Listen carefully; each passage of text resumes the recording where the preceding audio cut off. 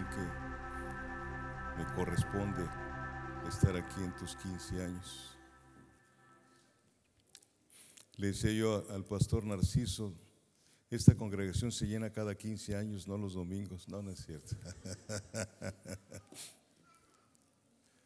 Gracias a Dios por sus vidas.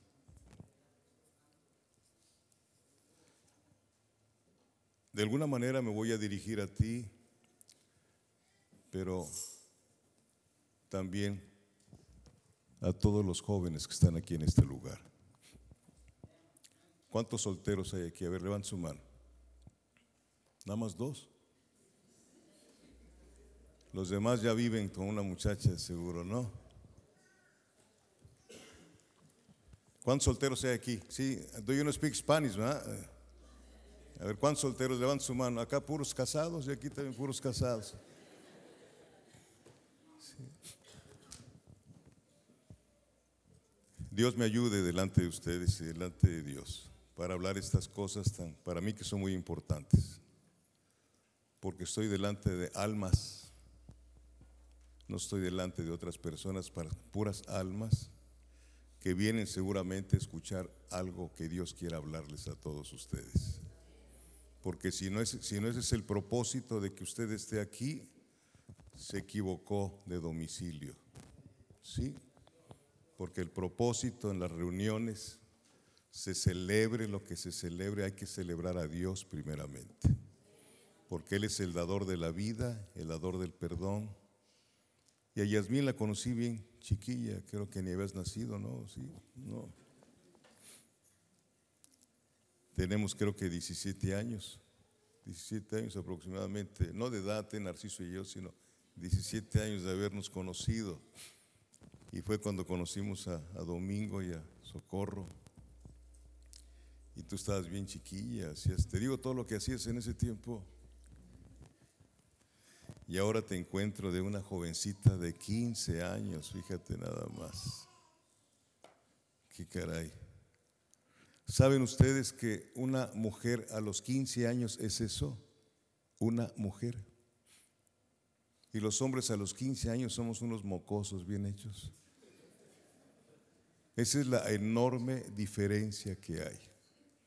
Una mujer a los 15 años ya tiene otro tipo de sentido, otro tipo de etapa en su vida. Los hombres siguen jugando a los 15 años, no saben qué grande responsabilidad tienen en su vida de ser hombres. Porque a veces salimos del vientre de mamá y nos ven el sexo y dice, este es hombre. La palabra hombre pesa mucho. Hombres de verdad, ¿dónde los podemos hallar? No en el cine, sino en la verdadera iglesia de Jesucristo. Hombres que levantan, no que tiran. Pero hay una formación, y esa formación la hacemos los papás, y la formación de las mujeres las hacen las mamás, ¿verdad? Y quiero llevarlos por favor al libro de Josué capítulo 24.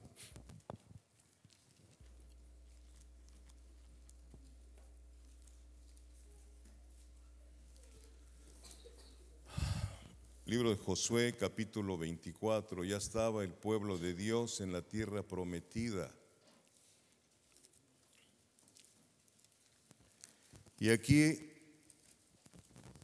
Josué, el siervo de Dios, el que vino a relevar en su cargo a Moisés, reúne a todos los ancianos, a todos los jóvenes, adolescentes y niños.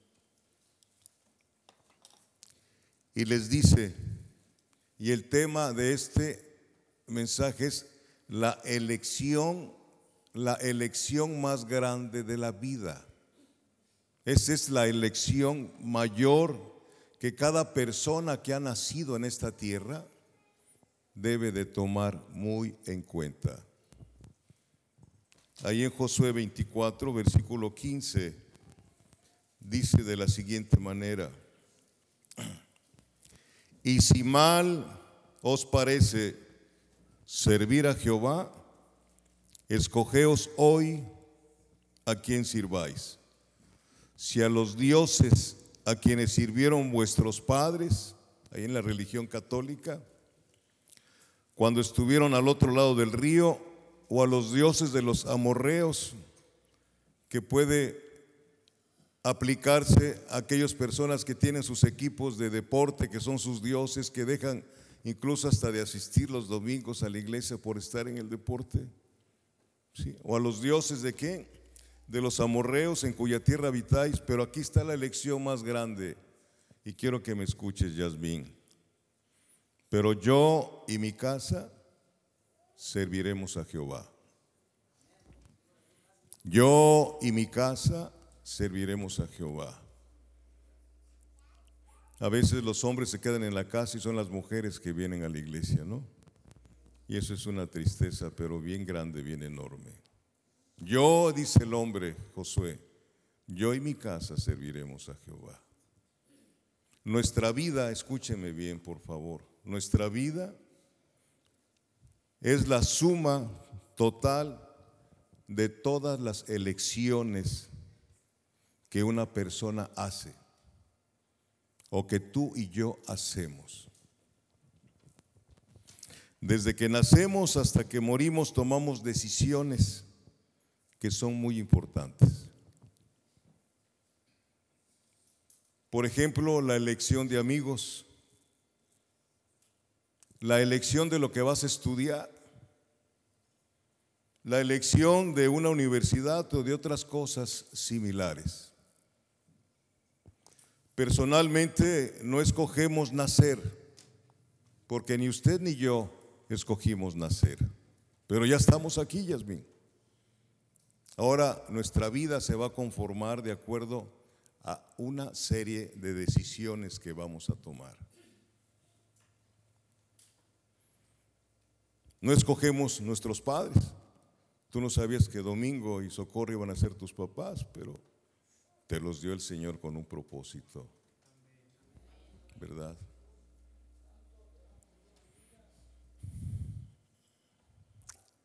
No escogemos en qué casa vamos a vivir, tampoco cuando nacemos.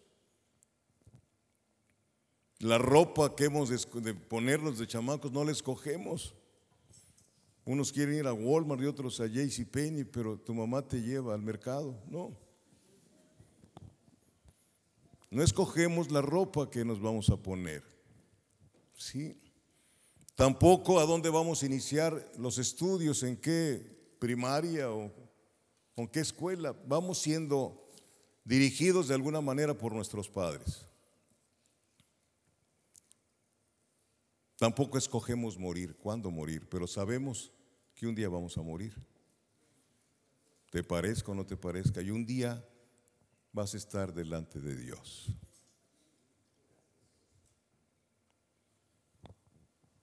Un día, cada uno de los que estamos aquí vamos a estar delante de Dios rindiéndole cuentas. Por eso las decisiones forman el carácter de nosotros.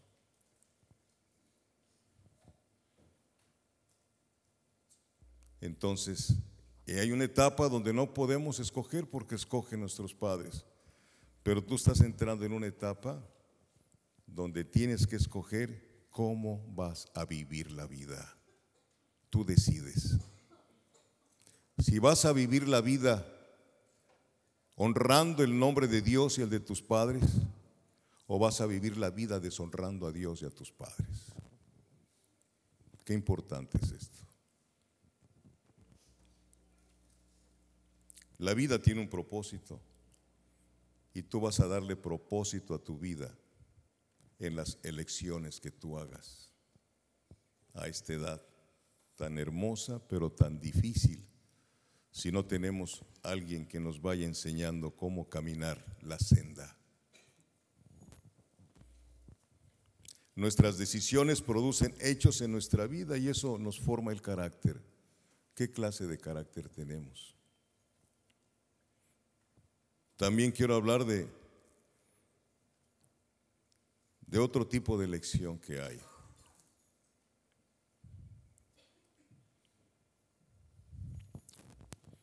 ¿Con quién me casaré?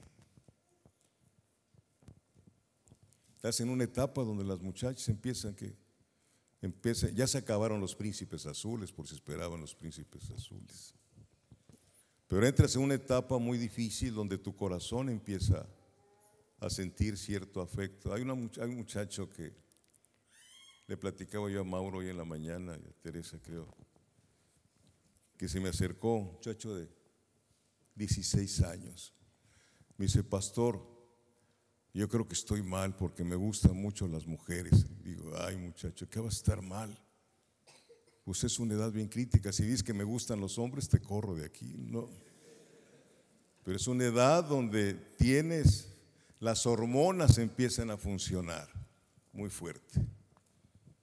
Pero por eso hay que prepararnos para esa etapa. Y es lo que quiero tomar en cuenta hoy, que usted lo escuche también, por favor. ¿Sí? Dios. ¿Con quién me casaré? ¿Saben ustedes que yo me casé con mi esposa porque tiene los labios que a mí me gustan? Uno arriba del otro.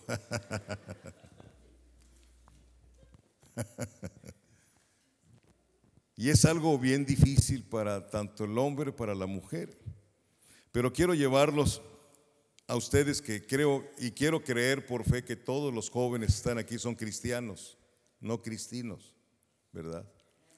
Y quiero llevarlos a 2 de Corintios 6. ¿Qué cosa dice el Señor?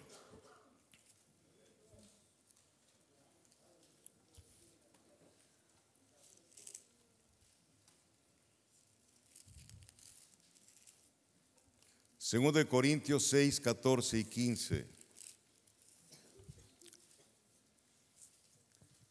Hablando de negocios, hablando de todo lo que usted quiera y hablando primordialmente de algo tan sagrado. ¿Cuántos saben que el matrimonio es sagrado? Escúchenlo, que el matrimonio es muy sagrado. No es cualquier cosa, no lo instituyó el gobierno ni lo instituyó la iglesia. Fue la primera institución que aparece cuando el Señor hizo la tierra, el matrimonio. ¿Sí? Segundo de Corintios 6, versículo 14 y 15, dice Dios, no os unáis en yugo desigual con los incrédulos. Si ustedes supieran cuántas jovencitas se han cansado con incrédulos y después quieren separarse. ¿Y cuántos jóvenes han sido atrapados por jovencitas que no son cristianas?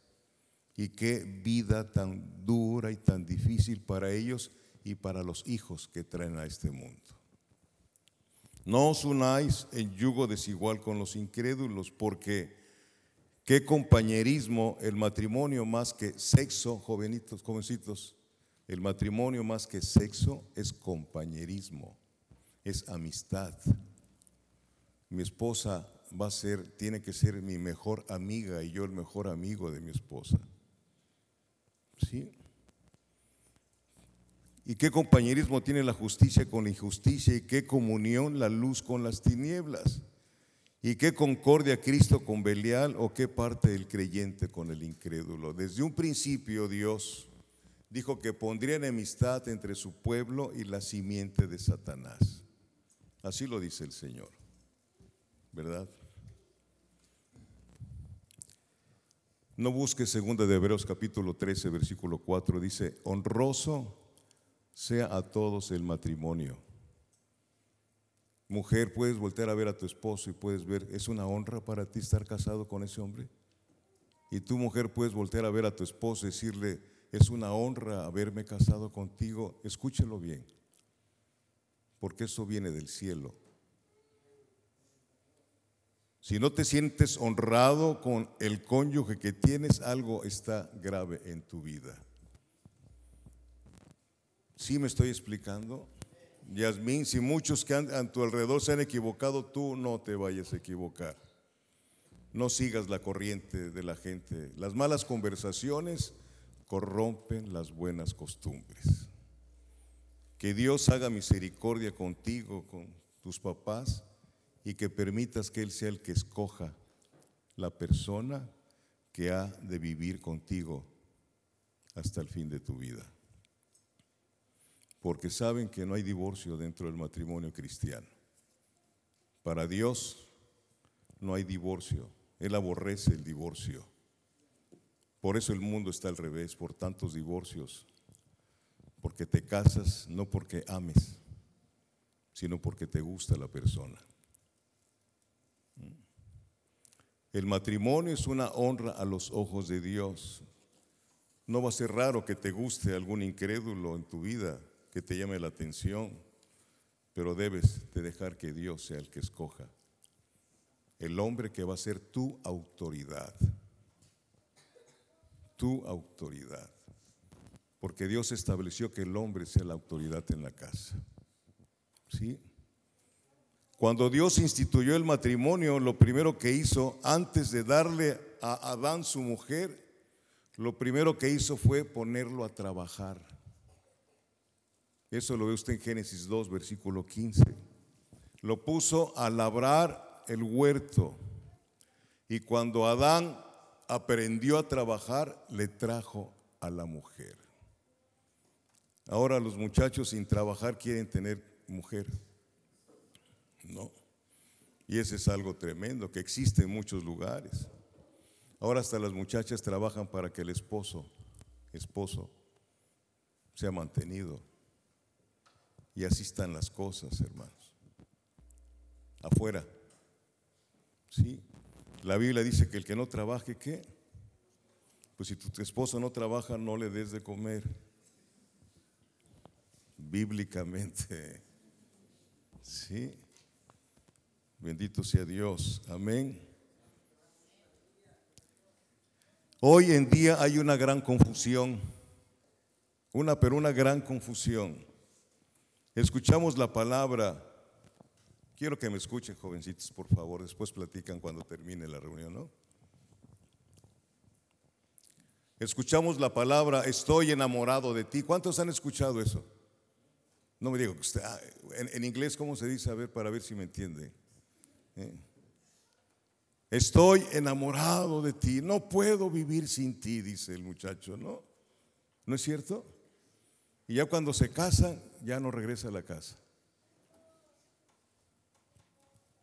Le dijo una muchacha recién casada a su marido, incrédulo. Dice, mi amor, quiero que nuestro matrimonio sea mágico, como una magia. Y se le desapareció 2 años. No. Cuidado con lo que vais a pedir, ¿no? Hermana mía, por una señal de una persona que te pueda llegar a amar, lo dice 1 Corintios 13, versículo 5. El amor no hace nada indebido. ¿Me escuchas, Yasmín? El amor no hace nada indebido. Si alguien te ama, siempre va a buscar el bien para ti y no el mal. Si alguien te ama, nunca va a tratar de besarte hasta que sea su esposa. Si alguien te ama, no te va a abrazar tampoco hasta que sea su esposa. ¿Por qué razón? Porque cuando empiezan a abrazarse y a tocarse, pueden llegar a ese paso fatal de ser fornicarios. Y el plan de Dios es que tanto el hombre como la mujer lleguen vírgenes al matrimonio. Si llegaran vírgenes al matrimonio, no habría tanto adulterio como hay.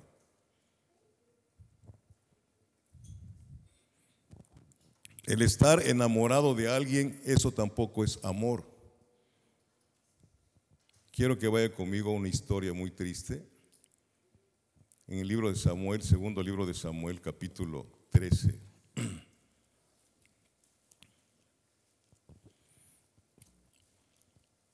Escuche las canciones que hay del mundo, todos hablan de romances y luego esos cantos de que te odio y te quiero y no sé, qué tremendo, ¿verdad? Puras cosas tristes y esas películas, La mujer que yo perdí y todo eso es una administración tremenda, pero que le gusta a la gente, sobre todo en mi país. Primer libro de Samuel, ¿qué les dije? Capítulo ¿qué? 13. Vamos a leer algo.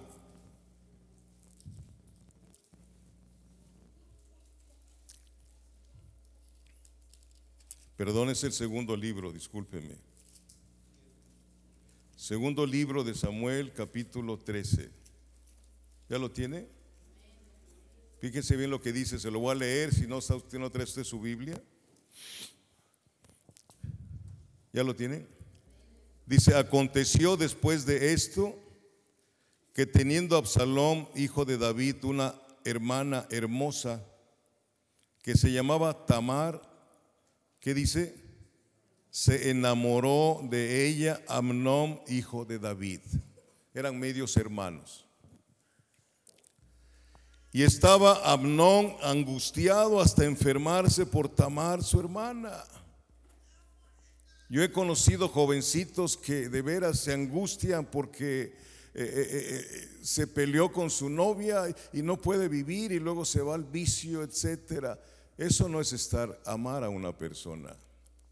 Y aquí estamos viendo en este hombre que estaba angustiado hasta enfermarse por Tamar, su hermana.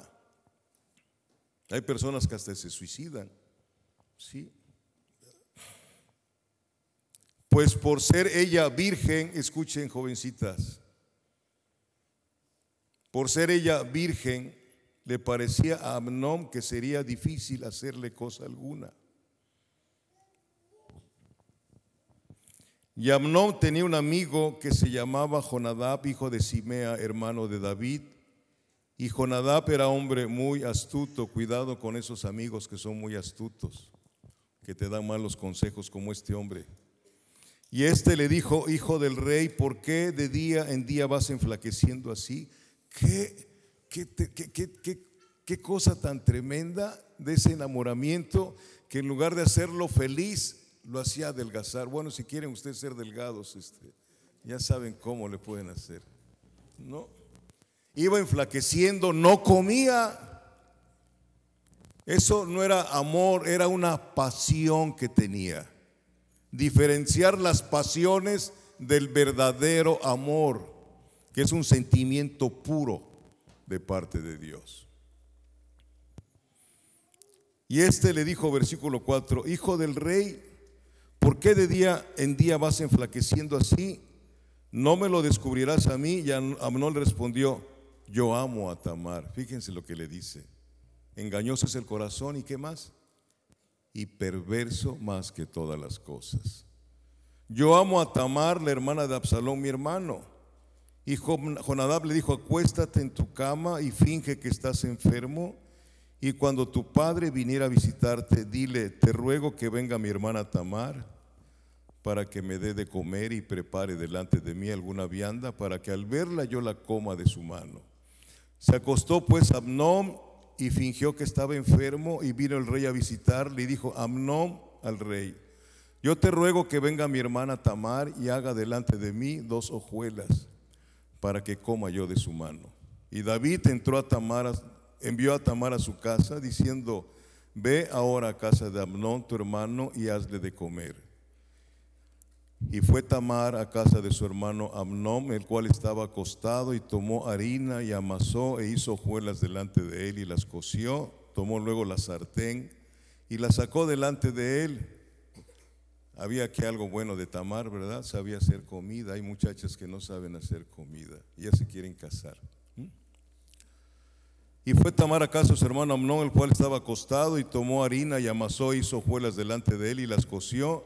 Tomó luego la sartén y la sacó delante de él, mas él no quiso comer, y dijo a Amnón: echad fuera de aquí a todos. Y todos salieron de allí. Entonces Amnón dijo a Tamar: trae la comida a la alcoba, a la recámara, para que yo coma de tu mano. Y tomando Tamar las hojuelas que había preparado, las llevó a su hermano Amnón a la alcoba, y cuando ella se las puso delante para que comiese, asió de ella y le dijo: ven, hermana mía, acuéstate conmigo.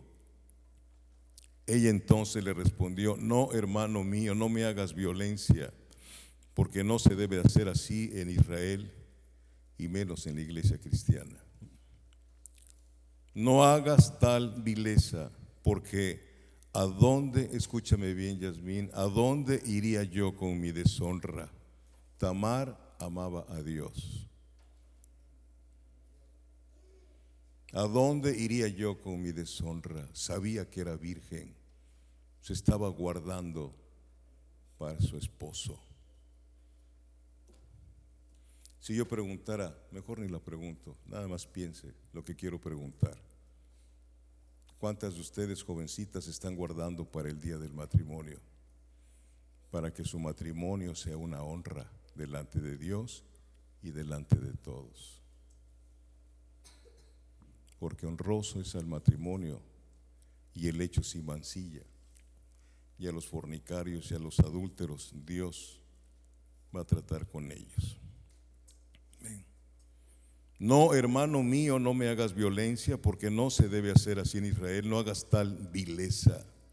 Jovencito, cuando tú eres un fornicario y tomas la virginidad de una muchacha, eres un hombre vil a los ojos de Dios.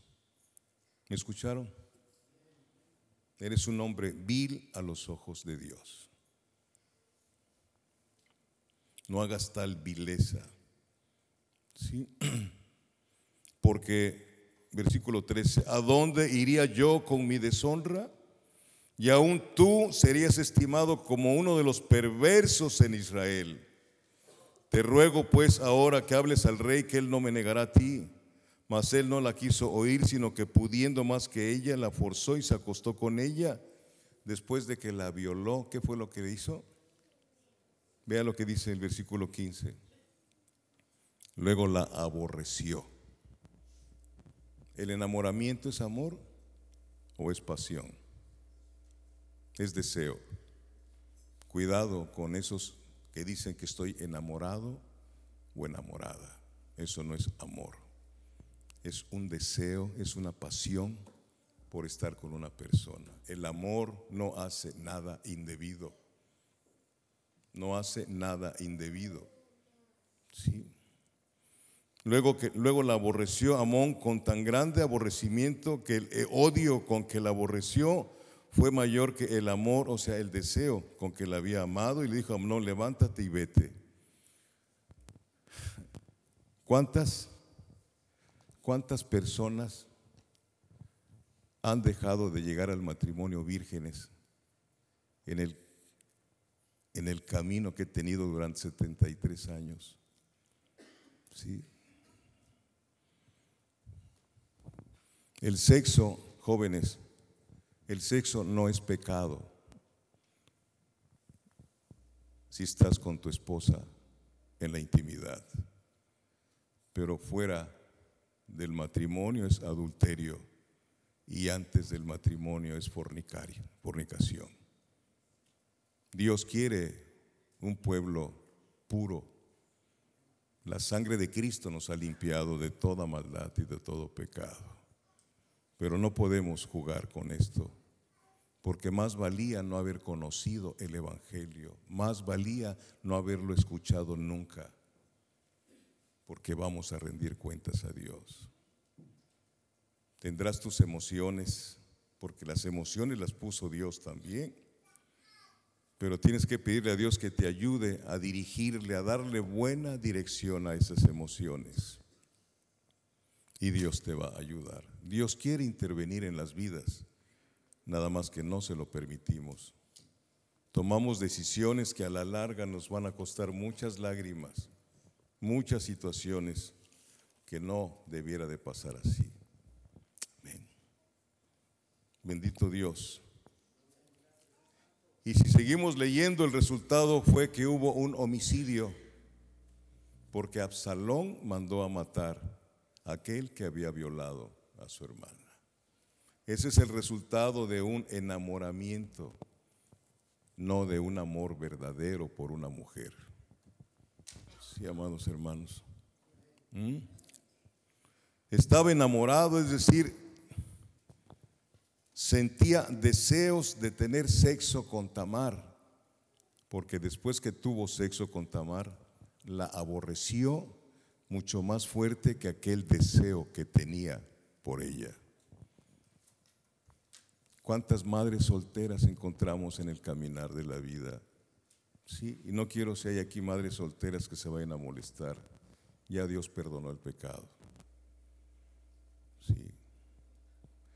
pero me refiero a nuestros jóvenes en las congregaciones. ¿Qué estamos haciendo con los jóvenes? Muchas personas los quieren meter a la música para que se entretengan y no los quieren meter a la palabra de Dios para que sean temerosos de Dios. Bendito es Dios. ¿Qué debo de hacer? Podrías preguntar, ¿no? O los jóvenes que a lo mejor me están escuchando, a lo mejor otros no. ¿Qué es lo que debo de hacer? Pues yo creo que debemos de hacer lo que dice Dios. Vamos al Salmo 31, por favor.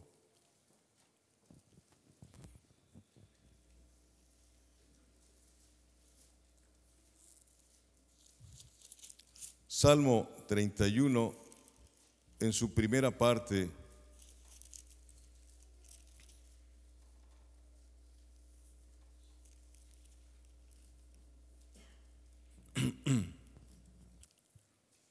bendito es Dios. Salmo 31 en su primera parte dice algo muy importante. En ti, oh Jehová, ¿qué cosa? He confiado, no sea yo confundida jamás. Eso dile. Cuando tengas un pretendiente o dos pretendientes, dile a Dios, Señor, yo confío en ti, no confío en las palabras de ellos. Yo confío en ti, Señor. No sea confundida jamás, Dios. No sea confundida jamás.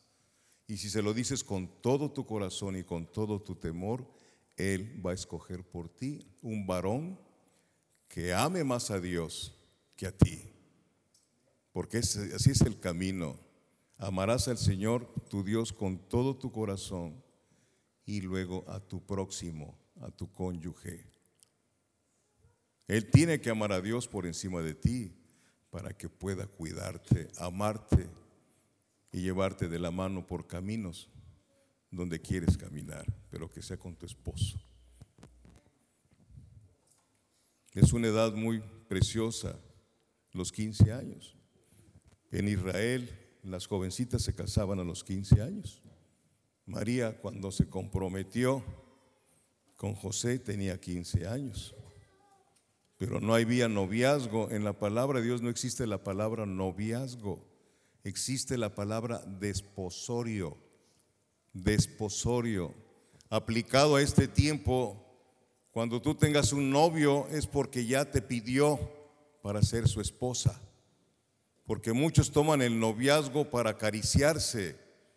Buscan novia o novio para acariciarse, para besarse. Y amados hermanos, eso no está bien a los ojos de Dios. ¿Por qué? Porque se despierta un deseo sexual que no se puede contener en absoluto. Cuando un jovencito y una jovencita se besan, en la saliva hay unas hormonas que provoca un deseo sexual tremendo y por eso caen en maldad y en pecado. A lo mejor va a decir, usted es un anticuado. Pues Dios no es anticuado. Dios dice cómo quiere que sea la gente que va a vivir allá arriba. Un ejemplo para todos los demás. Un ejemplo para todos los demás. Por eso dice Primera de Pedro 2:9, ayer creo que lo vimos, que somos linaje escogido, real sacerdocio, nación santa, apartados. ¿Qué es lo que significa santo? Apartados para Dios. Tú eres una niña, si es que naciste de nuevo, Dios te apartó para Él. Y Dios quiere entregarte a un hombre de verdad en ese momento tan importante que llegues a casarte. Sí, amén. Bendito sea Dios. Amén. En ti, oh Jehová, he confiado, no sea yo confundida jamás. Que esa sea tu oración cuando tengas algún pretendiente. Ve con Dios, dile, Señor, no dejes que mis emociones me confundan. No lo permitas, Dios. Quiero confiar en ti, Señor. Quiero tener un matrimonio que sea un adorno tuyo en la congregación donde voy, con los vecinos que tengo, a donde vaya yo caminando, mi matrimonio sea una luz para otros matrimonios que están tan tronados y tan torcidos. Sí. Salmo 37, Hace un momento cantamos esto. Salmo 37, versículo 4. Dice, Yasmín dice, deleítate a sí mismo en Jehová y Él te concederá las peticiones de tu corazón. ¿Te imaginas? Si tú te deleitas, ¿qué es deleitarte con Él? Tu oración. Orar con Él todos los días, platicar con Él todas tus necesidades, todos tus deseos, aun aquellos que tú sabes que están mal. Dile, Señor mi Dios, esto me gusta, pero yo sé que a ti te disgusta, Señor, quítalo de mi corazón. Y Él se encarga de hacerlo. Tiene poder para hacerlo, pero tienes que hacer esa oración de confesión a Él de los deseos que tú sabes que disgustan a Dios. Si lo practicas, vas a vivir una vida preciosa en esta tierra y la eternidad con Él. ¿Sí? Deleítate a sí mismo en Jehová y Él te concederá las peticiones de tu corazón. Luego dice, versículo 5, encomienda a Jehová tu camino y confía en Él y Él hará. Aleluya. Cuando dejamos que Dios escoja por nosotros, Él siempre te va a dar lo mejor, lo mejor, lo mejor, un caballero, alguien que te cuide en todos los, no que te cele, porque hay hombres celosos, pero son hombres inseguros de sí mismos, ¿sí? Y mujeres celosas, inseguras de sí mismas, ¿no? Pero Dios no quiere ni celosas ni celosos, quiere personas bien cimentadas en su camino. Y cuando dejamos que Dios escoja por nosotros, Él siempre va a escoger lo mejor. Lo mejor. Aleluya. Él nos conoce bien y sabe qué clase de persona podrá caminar con nosotros hasta el fin de esta vida. Sabes que nosotros hace muchos años que llegamos al conocimiento de Cristo, hace 35 años. Y tenía yo a mi hijo Jorge de 9 y Carlita de 3 años, creo que aquí hay algunos que los conocen. Y con el tiempo me dijo el pastor, Jorge, tienes que orar por los cónyuges de tus hijos. Le dije, oye pastor, si está bien niños, hazlo. Dile a Dios que escoja por tus hijos. Y lo empecé a hacer. Y quiero decirles que mi nuera Mayela es una hija para nosotros.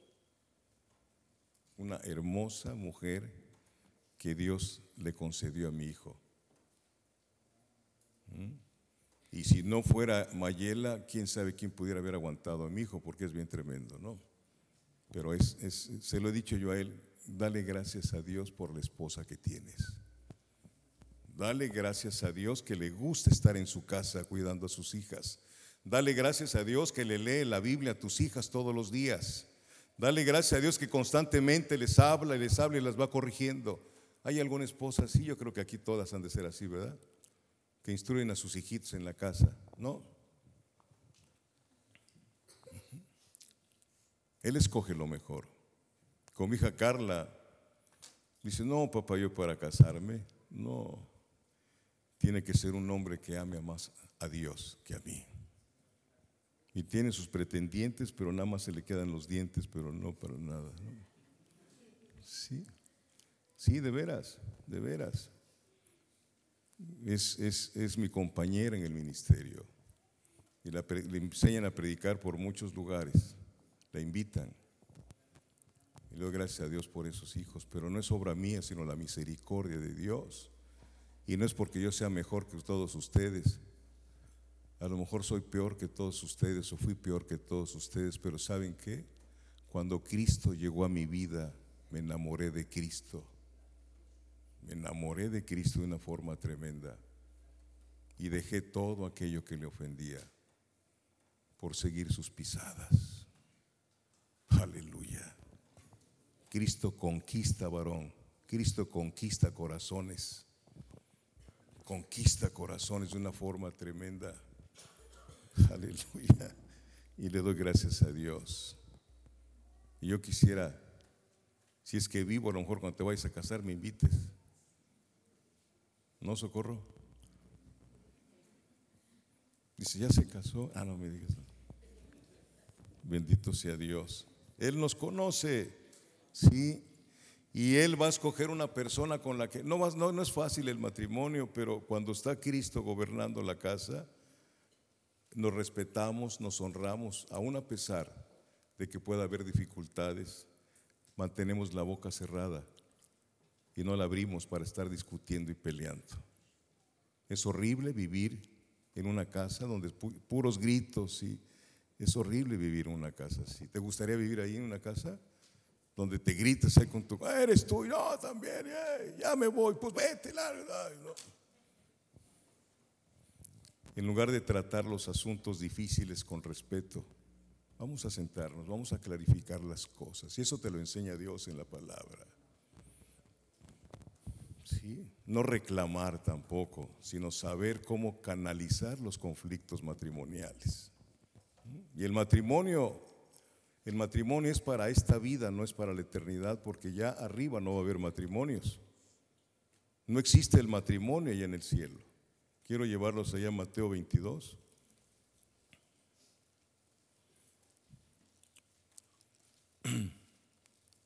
Por eso, como no existe el matrimonio allá arriba, si te casas con una persona que sea un sinvergüenza, no te puedes divorciar. No, si te divorcias tienes problemas con Dios, problemas eternos. Muchas personas en la congregación donde yo estoy llegaron fracasados en sus matrimonios, pero nacieron de nuevo y el Señor les ha resarcido de una manera especial su matrimonio. Se han vuelto a casar, pero tenían que haber nacido de nuevo. Pero cuando eres cristiano, no te puedes divorciar. Aquí en este país se estila, hasta los pastores se divorcian, pero quién sabe qué clase de pastores sean, ¿no? ¿Ya tienes? Mateo 22 les dije.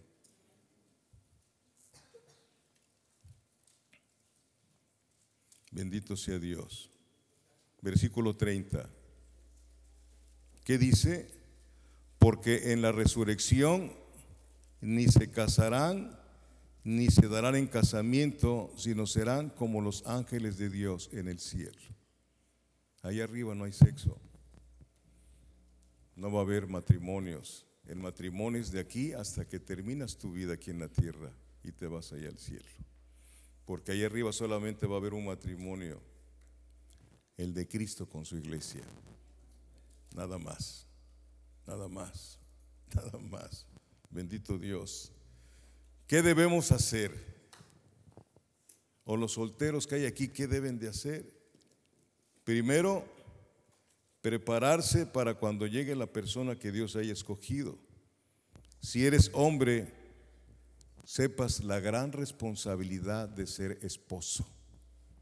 Primera de Timoteo 5, versículo 8 dice que el que no provee para los suyos y principalmente para los de su casa, negó la fe y es peor que un incrédulo. Primero tiene que saber que va a adquirir una responsabilidad de ser el proveedor de su casa en todos los aspectos. No te cases con uno que tenga apariencia de piedad.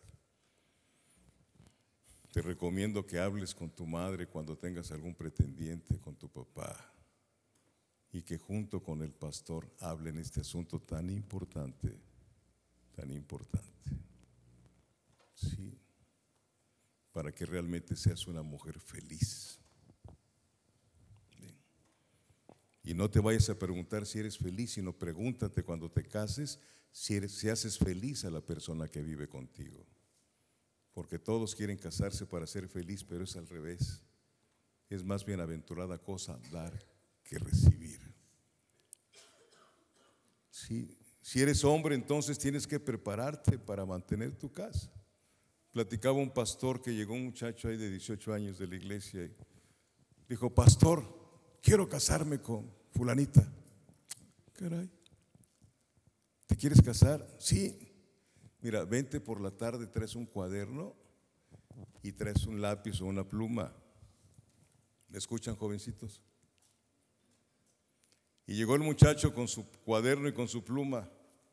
¿Y sabes qué lo puso a hacer? A ver, escribe aquí zapatos, zapatos, zapatos, zapatos, zapatos, zapatos. Ahí se puso el chamaco a escribir zapatos, zapatos, zapatos, zapatos, zapatos.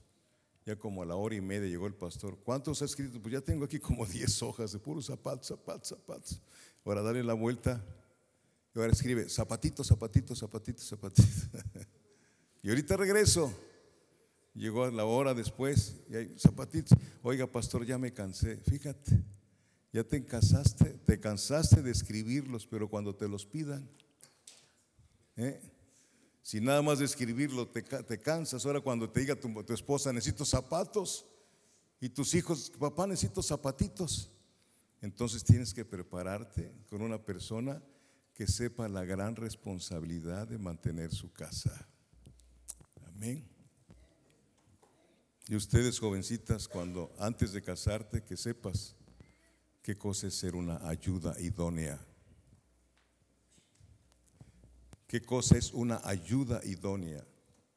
Porque el Señor dijo, no es bueno que el hombre ande solo, sino le haré una ayuda idónea. Hay muchos que tienen ayudas erróneas, se equivocaron, pero es ayuda idónea. Un hombre no puede salir adelante si no tiene una esposa que lo ayude a salir adelante. El que halló esposa, ¿qué dice? Halló el bien. Y una esposa, no una mujer, una esposa es el mejor bien que un hombre puede tener en su vida. Dios, esa palabra esposa vale mucho a los ojos de Dios. Amén. Bendito Dios, aleluya. 1 Corintios 11:3. Y si eres mujer, tienes que prepararte para someterte a tu esposo, que va a ser tu autoridad.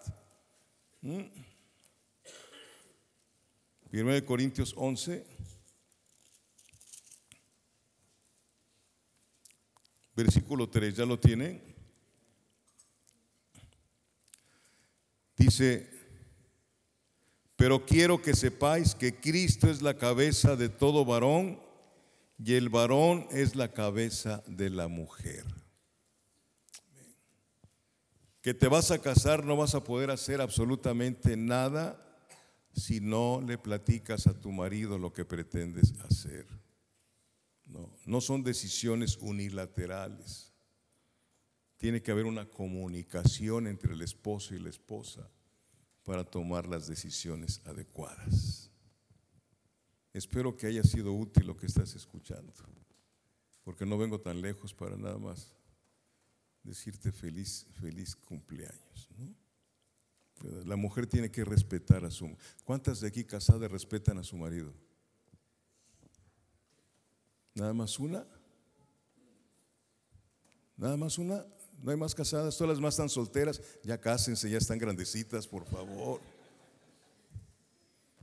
De veras, si usted como esposa no respeta a su marido, Dios va a tratar con usted. No se le olvide lo que le estoy diciendo. Respete a su marido. Y no porque lo merezca, sino porque Dios lo manda. Yo no trato a mi mujer como vaso más frágil porque yo quiera hacerlo, sino porque Dios lo demanda. Y como amo a Dios, por eso si me amas, guarda mis mandamientos. ¿Sí? Amén. La mujer respete a su marido. Y termino con Cantares. Este libro de Cantares lo ponen mucho en las bodas y no saben ni lo que dice, pero ahí los ponen los versículos, ¿no? Ay, Dios. Cantares capítulo 8, por favor. Cantares capítulo 8.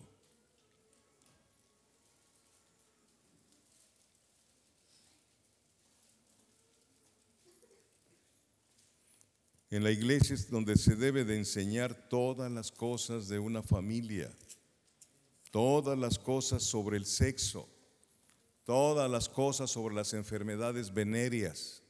Aquí es donde debe de enseñarse todo eso. Pastor debe de prepararse constantemente, sí, constantemente, para cuando te vas a casar, te dice, ¿sabes qué? Yo te voy a presentar delante de Dios, pero va a ser un camino Si no te agarres de la mano de Dios, no vas a llegar muy lejos. Cantares 8, versículo 6, ¿ya lo tiene usted?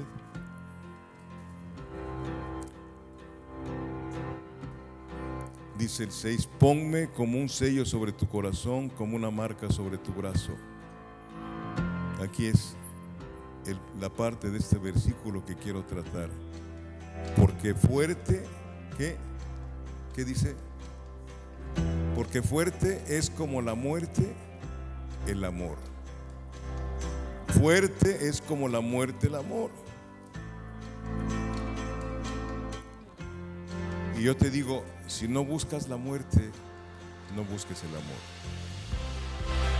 Si no buscas la muerte, no busques el amor.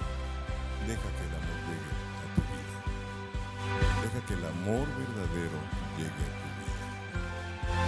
Si no, ya casada vas a buscar la muerte. No vas a querer nada, vas a ser una persona muy infeliz. Yo cuando me casé, yo no era cristiano. Y si mi matrimonio ha perdurado, no es porque tengamos capacidad, sino porque Dios puso temor en nuestro corazón.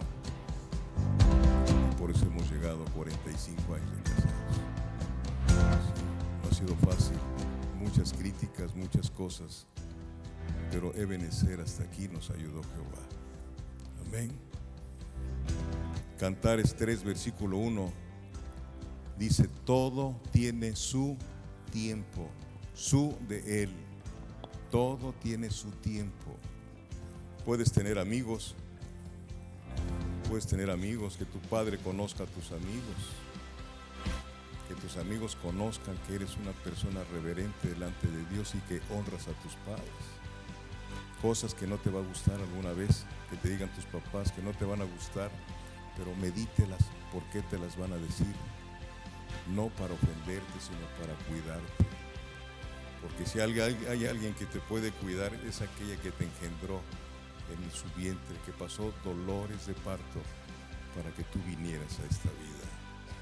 Y aquel que ha trabajado para darte todas las cosas en esta vida. Yo creo que para mí, en el tiempo que conozco a Domingo, veo que es una persona muy callada, pero yo creo que es un hombre que es muy trabajador. Tu mamá también. Así es que estás entre dos personas que son honestas, que trabajan, que te aman. No te salgas de la cobertura de ellos. Ponte debajo del abrigo de ellos. Y siempre que vayas a tomar decisiones, platícaselas para que los tres oren juntos y el Señor te ha de llevar a un buen inicio en el matrimonio y a un buen fin. Amén. Dios les bendiga y gracias por su atención. Le voy a pedir a mi esposa que me haga el favor de pasar. Gracias por escuchar nuestra grabación de Pacto de Gracias, Campos, Arkansas. Para más información, visítanos en nuestras páginas web pactodegracia.org.mx y facebook.com/Pacto de Gracia Warren.